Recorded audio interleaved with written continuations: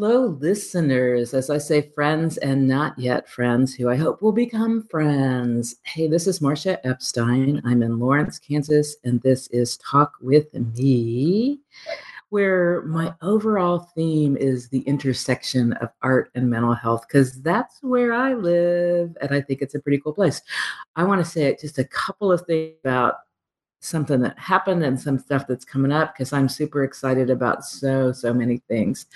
So we are recording this on Monday, July 30th, 2018. And on Saturday before this was this amazing experience that I was able to organize and lead with my friends Rose Island Foster and Robin Goff at this magical place in southern Douglas County, Kansas called the Light Center. And we hosted this retreat called Thriving While Living with Suicide. And people are going, what? But this is something that so many of us have different kinds of experience with. It's important to talk about. And even in that retreat, we had time reserved for creativity, for movement, and for drawing, and for painting, and for writing, because creative expression is so powerful and meaningful and connecting. So that's what's going on. And I'm looking forward to, in September, we have National Suicide Prevention Week, which includes the date of September 10th, which is World Suicide Prevention Day.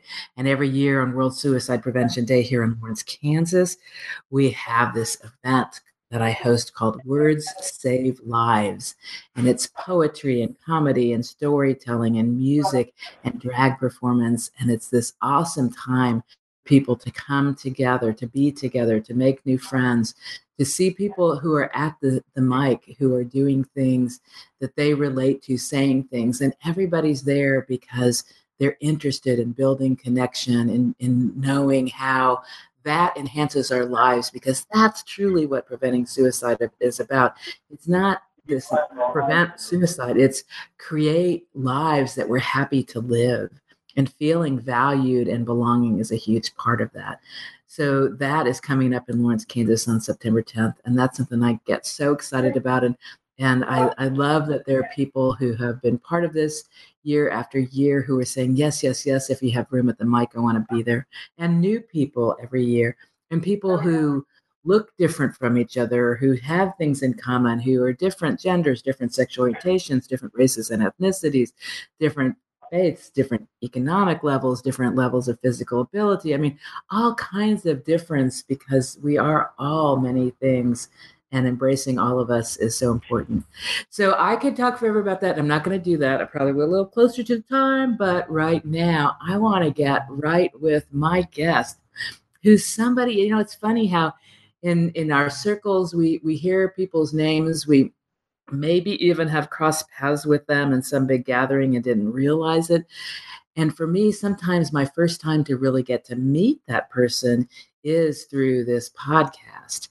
And today, I want to just say that I mentioned Words Save Lives. Okay, I'm going to say one more thing about that. It was a few years ago when I was getting ready for Words Save Lives, when I was listening to NPR, and an interview with Terry Gross was talking to RuPaul. And RuPaul said this thing that I loved and I believe. And what he said was, drag saves lives. And so I thought, absolutely. And then drag became part of Words Save Lives. And I will also say that recently, thanks to my guest and to one of my friends who serves with me on the steering committee of the local chapter of the National Alliance of Mental Illness, and this is a new friend who I met through this committee that we're both on. Rebecca Kaufman is this friend who is an avid cosplayer. And some of you don't know what I'm talking about with that word. What is cosplay? I'll let my guest explain it. But anyway, my friend Rebecca is excited that I'm getting to do this thing with other person. And now finally I'm going to say, who is this other person? Well, the person we're going to talk with today, her name is April Roller. She's based in Warrensburg, Missouri, and she's an amazing person doing wonderful things that enhance lots of people's lives. And none of it's easy, and I know what that's like. April, welcome to Talk with Me. Hello. Thank you so much for having me on. I am so excited. I am so excited to get to talk to you about all this because I think it's so cool. Oh, So, yes, I love yeah, cosplay. yeah. So I want to have you first say a few things about you and your family, and then we'll talk Okay. specifically about what this cosplay thing is. It's interesting with things that I will put under the kind of theatrical, kind of costumey, makeup, performance kinds of things. I've had other people. I had a person on whose profession is he's a dramaturg, and it's like, well, what is Oh, that? So now we're going to get to learn about cosplay, but first we're going to get to hear a little bit about April Riller and her family. okay. Well, slight trigger warning for those who are listening. If they've experienced a loss to suicide, this might be triggering. August 4th, 2013, my husband Jeremy died by suicide. When he died, our boys were 5, 3, and 15 months old. And at the time, we had no idea what mental health was. We had no idea what suicide was. So I did what most people do when they don't understand something. They go to the internet and start searching. And I found a walk for suicide prevention, and we became involved in that. And that basically kick-started our entire family, the boys and I, and as well as my mom, my father, getting involved in suicide prevention efforts down in Johnson County, Missouri. And I loved it. When Jeremy died, I was a sophomore in high school. I was a sophomore in college, and decided to throw myself into research. So I had 3 choices to make. I could either just get by with our loss, because I didn't quite understand what mental health was, or what the word suicide actually encompassed, or I could survive our loss, which is just surviving, gritting your teeth day by day by day, or I could learn how to thrive and also teach our boys to do the same. And so I embraced the latter, and so working really, really hard, we helped expand the walks, and few years later, I graduated with honors with a bachelor's in criminal justice and a minor in psychology. And then I earned a full-time graduate assistantship as a victim advocate at the University of Central Missouri out there in Warrensburg. Go Mules, woohoo! And I currently work as a sexual assault victim advocate at Survival House out in Warrensburg. So it's a lot of giving back to the community as much as I possibly can. And through that journey, I met Erica Williams. She's the co-founder of Cosplay for Hope with me. And it was like, have you ever met someone and you go, oh my gosh, this person, was sent to me. Yes. And it's just that wonderful, beautiful moment. Like I love Erica. She's like a sister, and we've just grown so much together with Cosplay for Hope. And we had no idea that we were such nerds, for lack of a better term. Because we're like, woo! I would speak in Elvish, which, Tolkien fans, they will know who I'm talking about, Lord of the Rings. And we would, speak in Elvish to others. We are huge, huge Harry Potter fans. Okay. And, I'm a Hufflepuff and a Gryffindor. And it's just one of those wonderful things where we didn't even realize at that point how much our nerdiness would would expand. Even more nerdy than you were then? Is that what you're saying? Oh, it's beautiful. It's beautiful. Yeah. Because it's like, it's one of those moments, oh my gosh, you too? Like, and it was just so beautiful. And so, because of the suicide prevention walks that I, the boys and I were working on, we had some cosplayers attend in 2000. And I thought, ooh, that's a really, really neat concept. Yeah. You know, these people are coming and they're in costume. And I noticed one thing, which is when they would walk up to the cosplayers, you know, there'd be that little hesitancy of, oh, should I ask them for a picture? And then the people would say, oh, could I have your picture? And the cosplayers would be like, oh, yeah. And every single interaction that we saw that day when people were walking away were just these huge, huge smiles. Uh-huh. And so we were thinking about, you know what, maybe we can get more cosplayers to come. And so Eric and I were talking about it, and we thought of the hashtag cosplay for a cause, you know, to kind of encourage our cosplayers to cosplay for a specific reason. That's cool. And oh, it was amazing. And so we had a walk in 2017, and it was the fall community walk, and people came in, and we had about 12 to 15 cosplayers who responded.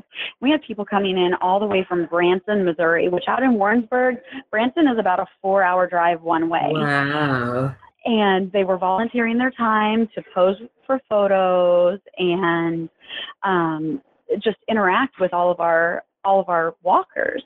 And the most poignant moment of the entire walk for me was when our cosplayers walked up to what we have is an honor bead table. It signifies the type of loss you've experienced or if you've lost a loved one to suicide. And when they walked up to the honor bead table, they were picking up, you know, colors that signified their personal struggle with mental health, or, you know, the color that signified the type of loss that they had experienced.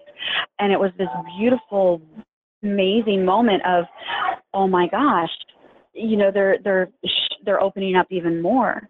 And and so I went, oh my goodness, I bet there's as the researcher, I was like, I bet there's a research question here somewhere. And so our research question was, you know, is cosplay a coping mechanism? And, you know, I'm a huge, you know, I mentioned Lord of the Rings and Harry Potter earlier. And I'm a huge fandom fan. Like we tease at the house, we're a multi-fandom family. And so we like Harry Potter and Supernatural, which is actually based out of Lawrence, Kansas. So when I heard Lawrence, I was like, ooh. A really good friend of mine who does duct tape designs actually lives out in Lawrence, Kansas, and she's phenomenal. And so it was just one thing where I was like, oh my gosh, this is so cool. And so we were like, okay, well, I wonder if being part of a fandom family is beneficial to mental health. And so we started trying to gather participants and everything else. And we reached out to Planet and StealthCon about our research idea, and they accepted our research and, you know, allowed us to have the first ever mental health panel at Planet and StealthCon, which is huge. That's amazing. So I'm going to make you back up, though, and give some definitions for those of us who don't know what you're talking about. That's okay. So start with telling people what is cosplay for people who've never heard that. Like, okay, so COSPLAY. What is that? All right. Well, that? Cosplay actually originated back in 1984 with not necessarily a researcher, but a journalist from Japan, and his name was Takadashi. And essentially, we'll go all the way back to the 1900s, and people were going to masquerade balls and you know, different costume balls dressed up as different genres. So you're looking at sci-fi, Western, and so on. Well, the term was actually coined as costuming in 1939 when they had John Ackerman. It's Ackerman. He is the first ever photographed cosplayer, or at that time it was costumer. And so it took off. I believe that was in Los Angeles, at a Los Angeles convention. And so people were really excited about his futuristic sci-fi costume. that they started to attend conventions dressed in a genre. So in the futuristic, type costumes, they were guessing what we would be like, here in 2018 and so on. Mm-hmm. And so it was super exciting, but it was taking off more in Japan. And when Takadashi came over in the 80s, he was blown away by what everyone was doing. Everyone was dressing up in costume. But when he was translating the word over into Japanese, he felt that it was too old world to call it costuming. Uh-huh. So he came up with the word cosplay, which is, the COS out of costume and PLAY. And so since 1984, the word cosplay has been used, but it's really taken off in the late 90s, early 2000s, when we had an increase in people going to conventions and just, not necessarily being so ashamed of cosplaying and having fun. So tell us about your cosplay. Well, how did you connect to this? I'm a huge, huge fan of Supernatural. That's one of my main fandoms from 2005. But before then, it was Lord of the Rings. So I haven't found the picture, thank goodness, of when the Lord of the Rings movies were opening, because I went to the theater dressed as one of the beautiful elves, Arwen, who was played by Liv Tyler in the Lord of the Rings franchise. So I'm very thankful that we didn't have digital photos back then, because it would have been horrible. Uh-huh. And so in 2000. Okay, so you did that. What was that about for you? Because that's the really interesting and helpful thing to me, is like how meaningful these experiences are for people. So really, what's your, like, how does this all connect to you? What does this fulfill for you? What is being involved with this kind of an art form? What's that like for you? Well, and that's the thing. Growing up, I was very much the nerdy, geeky kid who I was friends with everyone. I did my best to make sure that no one felt like they were alone. And Lord of the Rings, and especially enjoying that genre because the books came out so long ago. It was really, really connecting, because there's a deeper story that the books are actually based off of. About, I believe it was World War I or II that the books were actually based off of. And so it was connecting to those characters, but also kind of living vicariously through them. Mm-hmm. And so when I was cosplaying as Arwen, because I just absolutely love her, when I was cosplaying as her, it was one of those, like, no, I am beautiful. I'm going to be here for a long time type of mentalities. And then it was also when I was at the theater and other people were dressed just like me, it was that, oh my gosh, I'm not alone in this at all, which was wonderfully beautiful, because there's so much strength and comfort in knowing that you're not alone in a process. Right. So how old were you when you started doing this? Oh my goodness. I believe the first movie was, because I was driving, so I was 17, 18. Okay.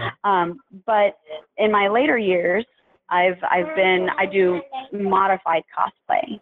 So I don't, because I'm a bigger girl, and trying to find stuff that would fit me is different. So I generally cosplay as a person who's in Hufflepuff, which is a Hogwarts house, or Mary Winchester, which is a supernatural tie back to the mom of the two Winchester brothers, Sam and Dean. So, okay, so people are getting, and I'm getting more understanding about cosplay. Listeners, some know this and are like, I want to hear what she does. I know what it is. For other people like me, say a little bit more also about fandoms, because you referred to Okay. fandoms. Yes. Well, if you're familiar with an individual by the name of Durkheim, he was researching suicidality and suicidal ideation. And one of the things that Durkheim is known for is stating and proving that with increased social isolation, a person has increased suicidal ideation. Mm-hmm. Well, when you're part of a fandom, when you're part of a fandom family, being part of that is something bigger than yourself, but it's also, it decreases your social isolation, which also decreases suicidal ideation. What does it mean to be part of a fandom or part of a fandom family? Well, being part of a fandom is essentially on different scales. So you have people who operate online support groups, like Jared Padalecki with Supernatural does Always Keep Fighting, which he came out about his depression and his anxiety. And so for different fans, different genres and different fandoms, it all looks a little different. For me, there's a lot of online and in-person support groups of people. There's a lot of people who get together to raise money for charity, people who get together to celebrate certain points, in the show, whether it be going to a convention or getting together for the premiere or the season finale. So there's a lot of give and take, but being part of a fandom can be at the greatest scale someone wishes to be, or even at the lower scales. Mm-hmm. Okay. But it's that sense of belonging and that sense of I'm not alone that carries over into awesome. that. Yeah. And it's wonderful. Like some of the Always Keep Fighting groups that are, online support groups, if you've got someone who's local, like let's say you're in Lawrence, Kansas, and you've got another member who's in Lawrence, Kansas, and they're having a bad day, you have the option to meet up with that person to help them through whatever they're going through. There's a lot of phone contact, and it's beautiful to see people coming together. And it's also that sense of, even when you're at a convention like Planet, which will be celebrating its 20th year in 2019, when you see that and walking around and people recognize exactly what you're cosplaying as, or if you've got your t-shirt on that signifies the fandom that you affiliate with, it's just that wonderful thing where people are like, oh my gosh, me too. Oh my goodness, that's me. And you can literally pick a friendship up from out of nowhere. Yes. And be able to talk and bond and grow. And it's almost like a sisterhood or a brotherhood. It's that knowledge that you're part of a family, and it keeps getting bigger. And also, you're part of a family, especially with the Supernatural fandom and the Harry Potter fandoms, where that you're not alone, and you're not alone in any of the struggles or anything that you face, because someone always has your back. And so at its essence, at its core, that's what a fandom is a bunch of people who love and enjoy something, who want to get together and, celebrate that, but also, know at the end of the day that if you don't have a real blood family, you've got a family in your fandom. That's amazing and wonderful. And that's the thing for me about that connection between art and mental health. It's like we need to find our people, Yes. We need to know that there are people who value us, who we value, and we don't all have the same passions. For some people, their connection may be through something else. Mm-hmm. And to me, it's this importance of saying all of these ways that we connect are valid and important, and then it's not better if you connect through your profession as an attorney than if you connect through your love of cosplay. It's all it's the connection part that's important, that we all need. And to me, that goes back to my attitude about suicide prevention. It's not just don't do something and end up dead. It's have a life, build a life that you love. And sometimes we don't have the tools for that. Sometimes you feel isolated. I mean, I've known people for other reasons, but it's very parallel. I had a dear friend who sadly died of AIDS when he was in his 20s, but he came from a small town, Ottawa, Kansas, his name was Craig Miller, which is, that's another story, is it made me meet Craig Miller, who is a suicide prevention advocate, who's a suicide attempt survivor, because the website, This Is How It Feels. Anyway, my first friend, Craig Miller, was this wonderful person, but he was a man who knew early on that he was gay. And he said he thought he was the only gay person in Ottawa, Kansas. And, he was a person who his family didn't really get that and embrace that as part of him. And I can remember, and he would joke about it at this point, but it was like, asking, so are your, after he got his social work degree, he moved to Chicago to work in an AIDS program. And I said something about, so are your parents supportive of this? And he looked at me and goes, my parents have never been supportive of anything I do. It's okay. I was like, no, it's not okay. But he was this amazing person and definitely, had the built community, drew people to him, drew himself to other people, but had that experience before of, no, I am totally alone. And that's a terrible place to live. Totally alone. Yes. Yeah.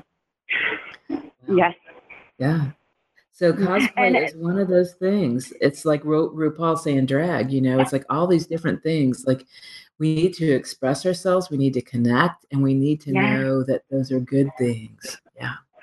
And that's the wonderful thing is with cosplay, it actually, we look at how that's an art form in itself. Yes. And it is because you have varying degrees of cosplay. And the wonderful, beautiful thing about that is the fact that it doesn't matter if you're just beginning. It doesn't matter if you've been cosplaying for years. What matters is that you're doing something that you enjoy and that you love. Yes. So especially here in the Midwest, we have a lot of people who are just excited to see someone. And whereas I do the modified cosplay, on our Cosplay for Hope team, we have a therapist, and she connects with some of her clients through cosplay. And that allows her, to get them to open up. But you look at, Lady Raven Cosplay is one of the individuals who has been to our walks since the beginning. Whenever we have an event, she is there, and she's just a wonderfully amazing, beautiful person. Like her soul is just, it's pure gold. And I remember her sending us photos of, a preview of an upcoming Loki cosplay that she was doing, which Loki is Thor's brother from the Marvel era, the Marvel comics and the Marvel movies. And just the time and effort that she was putting into this, you could see that there was so much love and passion poured into what she was doing. And she's just absolutely phenomenal and just one of the greatest people that we could ever know. And she is behind us 100%. And everyone in our team, at Cosplay for Hope, like there's Erica and myself, and we're the co-founders, but every single person involved in our team, just have this passion of giving back to, suicide prevention and mental health. And combined, we've got about 30, almost 40 years of, dedication to what we've been doing. And it's just, we're all in this together. And that's why, yes, Erica and I are co-founders, but we don't walk around and we don't wave that around in people's faces. We're like, no, we are team members. We're part of a team. We are living lives together. And it's this mentality of, together, and this mentality of we are not alone in this, that is helping us get going, because we never imagined that our little hashtag, cosplay for a cause, we never imagined that it would take off to this extent, and that we would be, forming a nonprofit to help save and change lives. And it's just wonderfully beautiful to see. And the excitement that we have, like our Facebook page is receiving from people as far away from Canada. And they're asking, when are you going to have this event? when are you bringing it to us? And we're just like, oh goodness. It's Yeah. this sense of belonging. Yeah. That's really cool. And hopefully some people will learn from what you guys are doing and do things. Ooh, big old sirens in my area. Um, People will get the idea and build in their own community these kinds of activities, because you're probably not going to be able to travel the world, but we certainly can share information. That's one of those cool things. I Yes. want to ask about your sons, your and Jeremy's sons. You know, I in looking at your Facebook, I see them doing things, wearing shirts representing things that you guys are doing together. I want to know how you got so lucky that your kids think, oh, what mom does is cool, rather than anything my mom does is not cool. Well, well, we raised them right. My boys love the fact that mommy is really nerdy. All right. They okay, so self-disclosure, I'm the only Hufflepuff in the family. Okay. So if people aren't familiar with Harry Potter or Hogwarts, there are four different houses in in that area, and so I'm a Hufflepuff. I was sorted, by the Pottermore quiz, and my oldest son was sorted into Gryffindor, but he chose Slytherin because you get to choose. You get to choose your house. My middle son, Castiel, which is a supernatural tieback because the angel that premiered in season 5 was Castiel. And so Castiel was sorted into Gryffindor, and my youngest, Chance, was sorted into Ravenclaw. So just within our own home, we are a house divided because everyone is in their own house. So was Jeremy also enthralled with this? Was he also into the yes. Harry Potter? Okay, cool. Yes. All right. Yes, Jeremy was a Gryffindor, Okay. and he didn't know Elvish like I do or did, Okay. but he enjoyed that. But our favorite fandom together was the Supernatural fandom. I've got some amazing friends that are actually here in Kansas that I was. Well, they've moved to Washington, but Marcus and Megan, they own Mary the Impala, which is a supernatural replica of the Impala, the 67 Impala on the show. And Jeremy was a huge car person, and that Impala was like his baby, even though he never got to actually see it. And so when the boys and I went to Planet in 2016, we had the wonderful opportunity to meet Marcus and Megan, and also a good friend, Rick Blevins. And through that, we've just met with so many people who are part of the Supernatural fandom. And it was just like that sense of, oh my gosh, these people are my family. We've made so many wonderful connections with another friend of mine, Brenda. She is with the Kansas City Women of Letters group, which is also affiliated with Supernatural. It's just, this fandom is so diverse and so unique and just wonderful that we're all part of it. And it doesn't matter if someone comes in and starts watching the show yesterday, or if they've been part of the viewing process since 2005. It's that sense of, oh, we're family. It doesn't matter if we've never even physically met. Yeah. But Jeremy was a huge fan, and we also grew up on the awesome 80s movies because we're 80s kids. We were, I was born in 82 and Jeremy was born in 81. And so we love the Goonies, Princess Bride. We've got Robin Hood, Men in Tights. All of those different fandoms that my boys can, they can now quote the movies Uh-huh. because we've So it's watched in them their so much. genetics. It's in their genetics. Their mom and their Oh, dad yes. both love this stuff. One of them has a name specifically chosen related to something. And so maybe all three of them, I don't know, but it's very Yes, cool. and that's the thing is, my like Misha Collins knows my son Castiel's name because obviously his name is Castiel. The boys, my sons, have met the cast of Supernatural, and Cool. it's just that extension of family. But it's just this constant, persistent. Oh my gosh, our family keeps getting bigger and bigger. Because Yeah. one of the most famous quotes from Supernatural is "Family don't end with blood," which is Yes. true. Very true. I mean, and it's just like what we're doing, the road that we're on. The knowledge of us not being alone in this process is Yes. huge. And Yeah.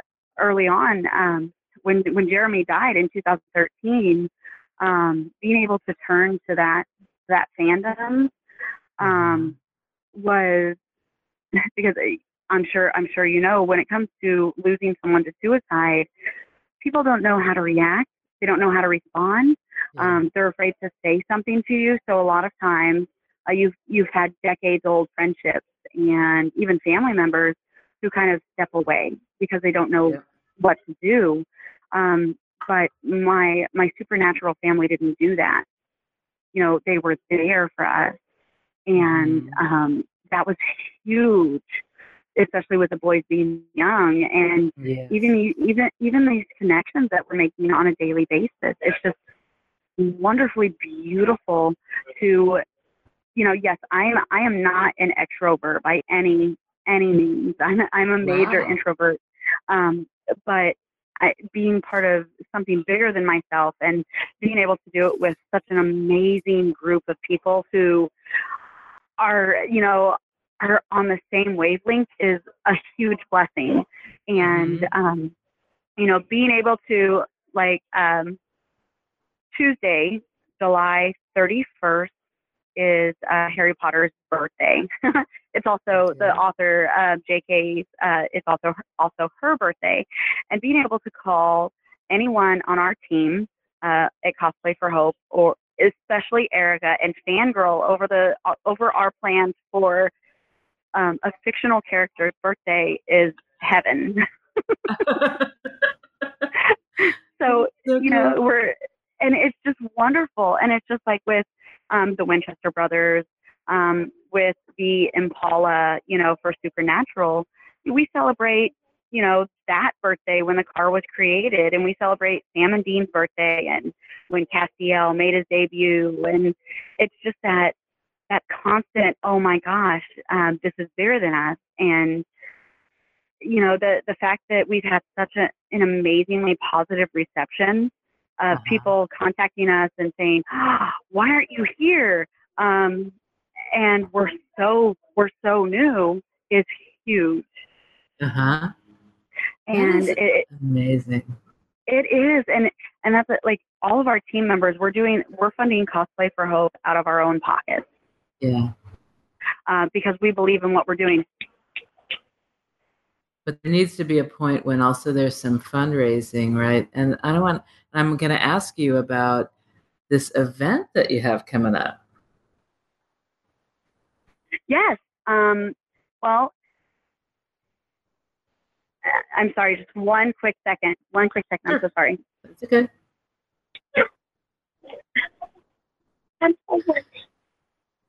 Mommy's on the phone. You can wait, okay? I'm sorry, I had to intervene with my two youngest. That's okay. Well, So August 25th, what's happening? Well, August 25th, we are having our first ever mini convention and walk for Cosplay for Hope. We're setting it up just like a mini convention. So we're going to have exhibitors, we're going to have artists, and we're also going to have a featured speaker. This being our first ever event, we were expecting, a little bit of, oh, that's neat, from people, especially cosplayers. And we got this amazing response of, "Oh my gosh, when are you guys going to have another one?" And we're like, "Oh, we haven't even had our first one yet." And this desire for people to have us come out to Canada and and all these other things, and we're like, we're so humbled, because we're doing the best that we can, but at the same time we're encouraged because this is something that people are really excited about, and we're gonna have so many amazing people, and we've got support from organizations that we could have only dreamed of. And it is a fundraiser. It doesn't cost anything to register, but it's a goodwill donation type of thing. So if people are able to afford, even a $1 donation, that's wonderful. And if they're not, that's okay too. That's not required. Although fundraising will allow us to do more research and do more education initiatives, because that's at our core, that's what it is. It's about helping people understand suicide, helping people understand mental health, helping with coping mechanisms, and when someone discloses to another, hey, I'm suicidal, how to appropriately respond. And because we have so many years experience with presenting to people and talking to people, that's something that we want to do on a completely free basis, because you can't tell someone, hey, let us come talk to you about suicide, but it's $25 a head, because it's not conducive to change. But you talk to someone, you're like, hey, let us talk to you about mental health and suicide prevention, and we'll do it for free. There's more of a slight acceptance there. And no, that's something we struggle with. I mean, I know that I struggle with that in my own things that I do, because the first priority is we want people to be able to participate. We want them to come to enjoy the experience and to learn some things that they need to learn.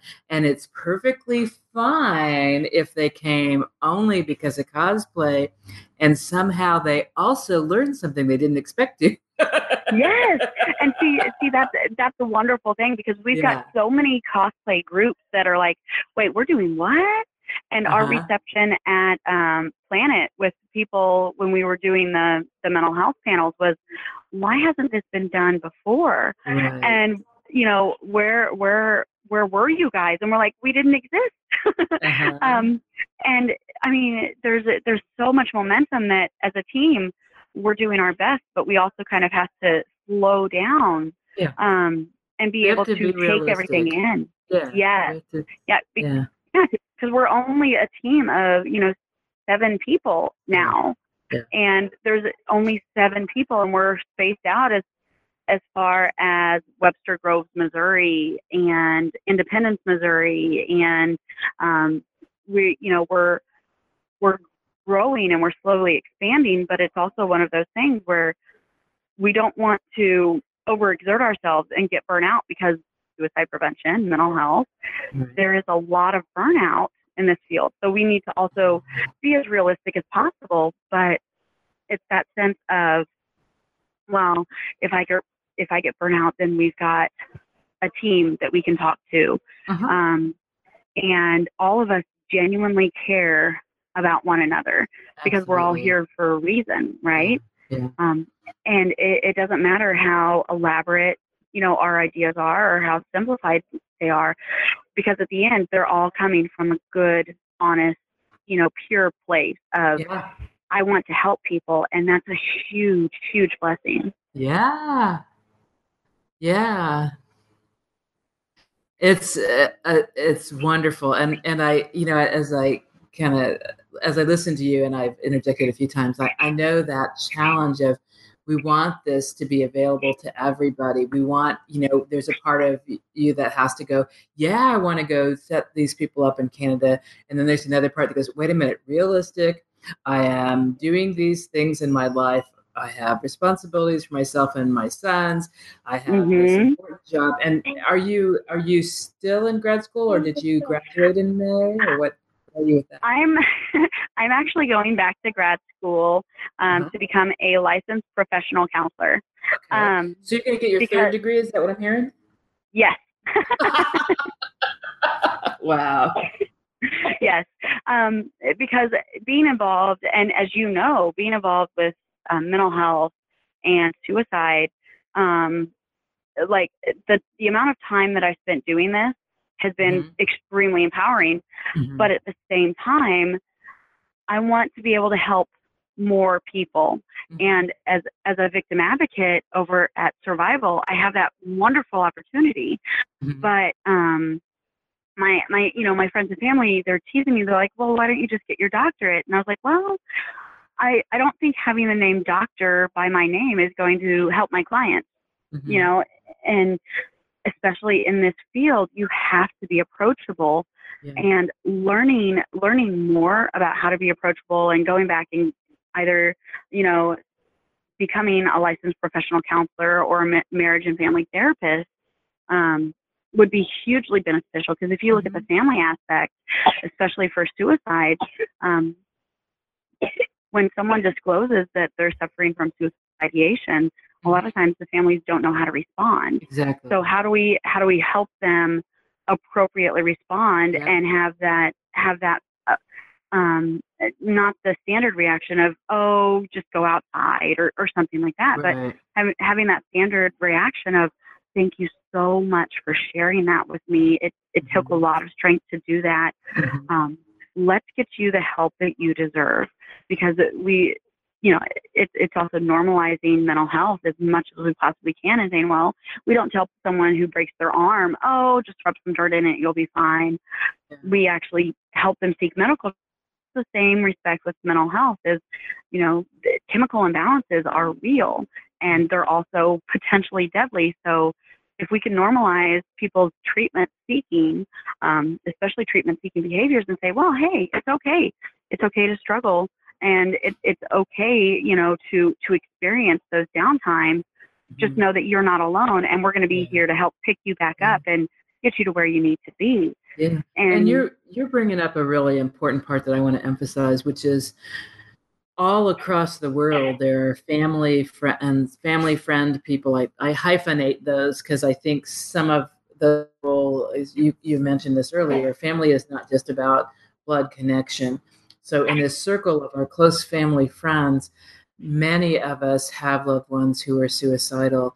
And at this moment in time, in 2018, there's still not a lot of support and guidance. I don't know whether you've encountered Anne Marie Matulis, who's based in Massachusetts, but Anne Marie is one who, within the professional organization of the American Association of Suicidology, Anne Marie really brought this to the forefront, that this, as we say, table of suicide prevention.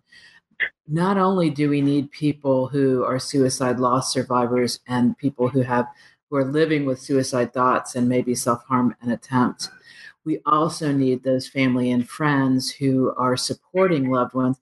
And some of us are all three of those things. That's always my reminder.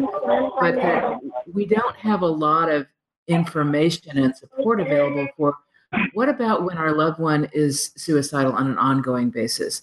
I don't need to just know how to get the person to the emergency department after an attempt. Know how we live and help this person. And even when there is good mental health care available, it's still not the only thing. If any of us think about in our own lives, when I have a problem that's really bothering me, my first thing to do is not going to be to call a crisis line. And I say that with all respect. I was the director of a crisis line, the one for Kansas Suicide Prevention Lifeline, for 34 years. And I was a volunteer before that. And I love that. And I love those things that happen through those. But we don't only need crisis lines. We need to know, as friends and family, how do we support our loved ones in an ongoing way? And part of that is about how do we take care of ourselves, as well as what do we need to know. And so Anne Marie is the one who said, hey, we need to start doing these things and bringing people together. And we're going to add so much by supporting people who are family and friends, and also by saying we value your voice at the table of suicide prevention. So I encourage people who are listening and say, that's me too. One thing you can look at is Anne Marie has this workbook called Is This the Night? And you can find that on Amazon. You can message me through Talk With Me, however you need to do that. But I'm all about making that support more available, just like here in Lawrence, I have a support group for people with the experience of thoughts and attempts, as well as for suicide bereavement. And I'm eager to help with the family friends. So I know that was long, but man, there are so many of us touched by suicide in so many ways. We've got to talk. Yeah. And it doesn't have to be that dirty word, Right. People can talk about it without it being such a horrible thing. And, there's a lot of beauty in the fact that people are willing to even talk about it now. Because if you think about it, back in the 70s, cancer was that dirty word. Mm-hmm. People didn't talk about that. Or in my suicide bereavement group, I had a woman. We had this retreat, and a person came and she said, well, for the first 6 years after my husband died, I really didn't deal with it. I just couldn't. And I was talking to her one-on-one just during our lunch break, and I said, you know what? In my group for suicide bereavement, there was a woman who I think was in her 80s when she came, and her father had died when she was 12 years old. And the message in her family was, we cannot talk about this. Yeah. Her mom knew that even being a single parent after her husband's death was stigmatized and could not handle what would happen for her job opportunities and other if people knew that her husband had died of suicide. So here was this woman who for 70 years had been living with this secret.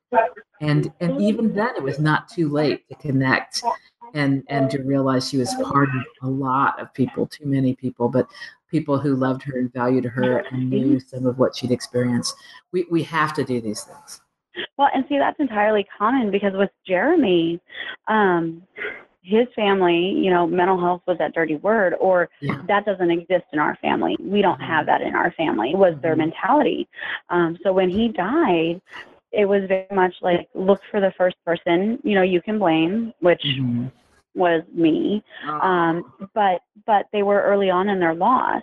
Yeah. And I didn't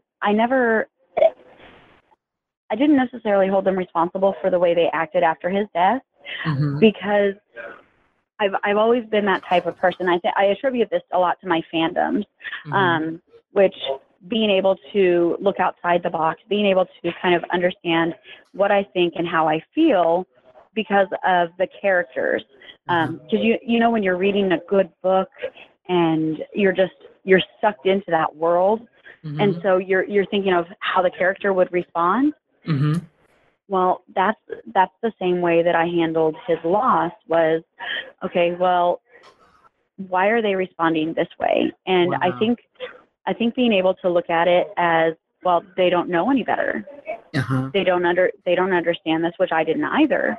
But it was also the knowledge that I had. Look, I've got 3 little boys who are going to be seeing everything I say, everything I do. If I put anything out there in print, they're going to see it eventually, because once it's online, it never goes away. And that mentality helped me keep myself in check, but it also allowed me to embrace the loss. And it was like one of those things where had you asked me right before Jeremy died, if I would ever survive his loss, it would have been a no. I'd be gone the next day. But having reality check me at that, it was, okay, well, I can't do this. I cannot survive without my husband, because we were young when we got married. We were together for almost a decade, and it was, he was my first love. He was my first everything, and it was this, I cannot do this alone. But then I turned around and I looked, and we had 3 beautiful little boys that needed me. And so I told myself, I was like, okay, I'm going to survive these first 5 minutes. I'm going to get through these first 5 minutes. And I was able to get through those first 5 minutes, and I was like, okay, well, let's try for 10 minutes. Mm-hmm. And, I survived 10 minutes without him. And eventually those increments of time, they got bigger. And I realized that I'm getting by. I'm surviving, which is something I never, ever thought I would do.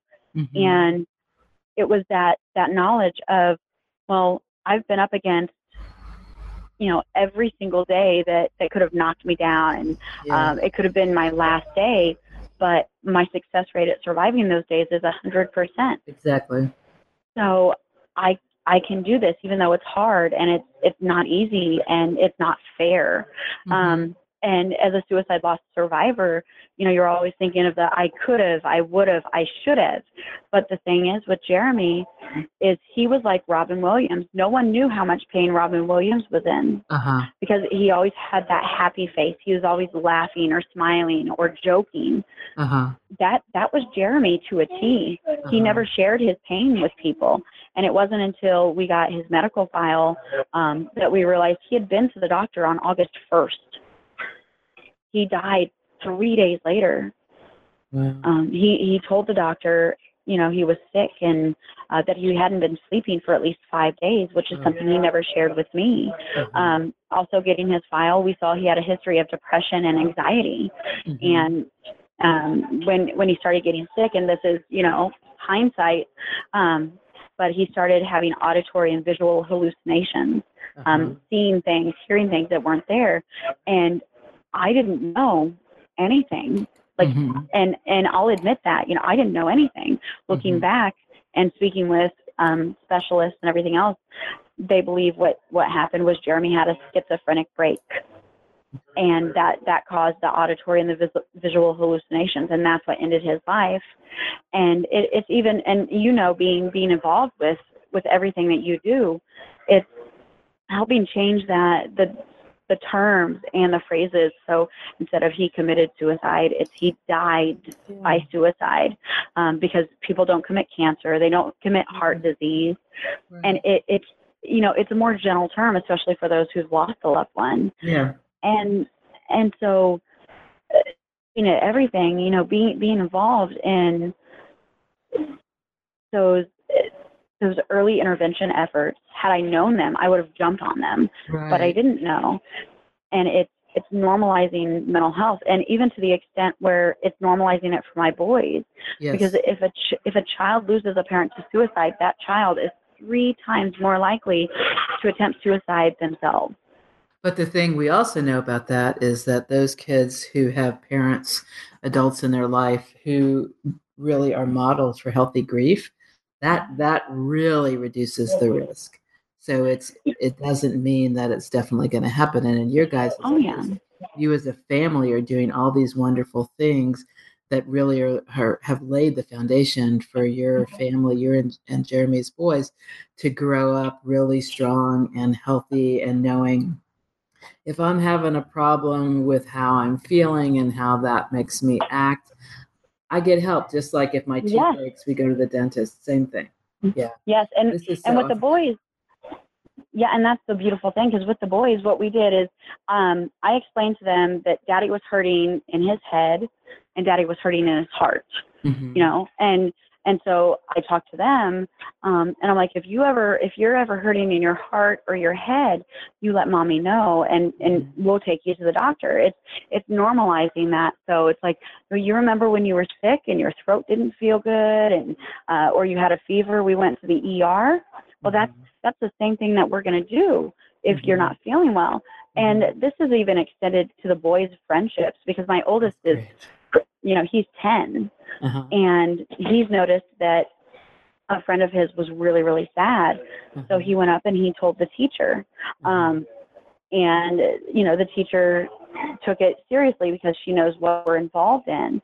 But it's knowing that, the youngest victims of suicide are 6-year-olds. And, the fact that their family thought that, oh, well, they're too young to be sad, or they're too young to experience this. And that's because when you're looking at chemical imbalances, it doesn't matter what age you are. Right. We are sadly and surprisingly already at the end of our hour. Oh my I goodness. want to I want to prompt you to share something that you shared with me. So you you lost your dear husband Jeremy to suicide on August 4th of 2013. Yes. And in November of 2014, you received letters from one person who is one of the most admired people that I've ever, one of the people I admire the most in the whole wide world of history, as well as from another important person. I want you to be able to say that. Who did you get a letter from in November of 2014? Oh my goodness. I love you for saying that because he's one of my most inspirational people as well. Yes.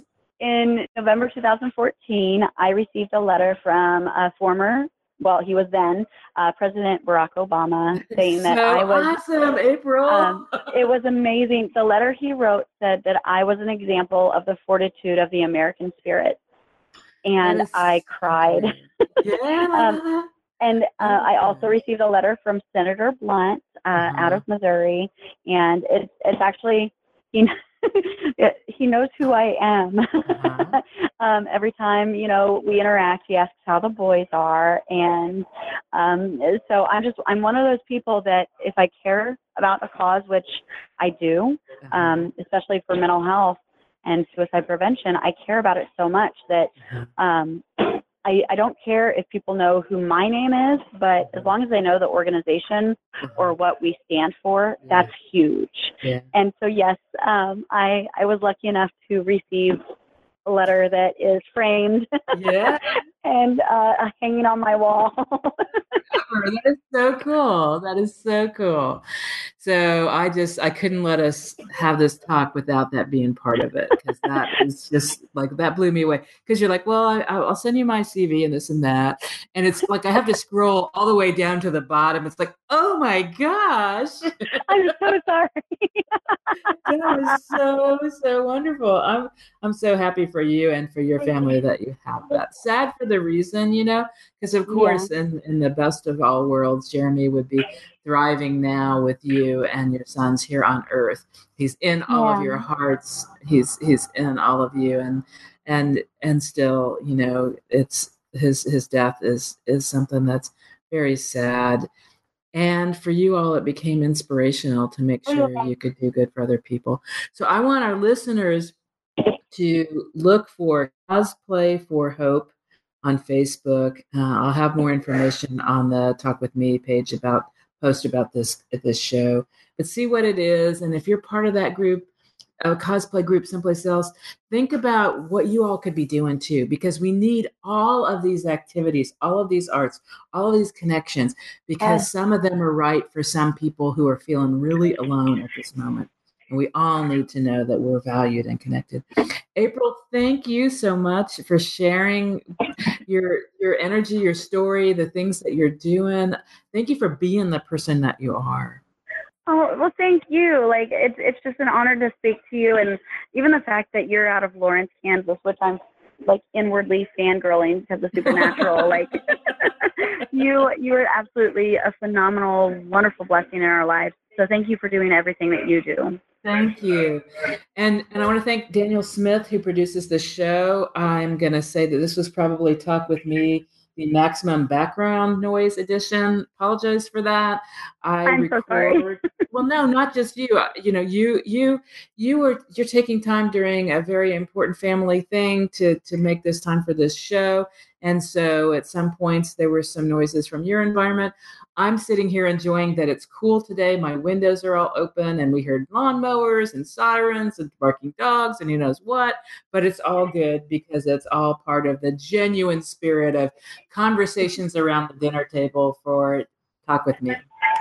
Thank you again. Thank you, listeners, and so long till next time.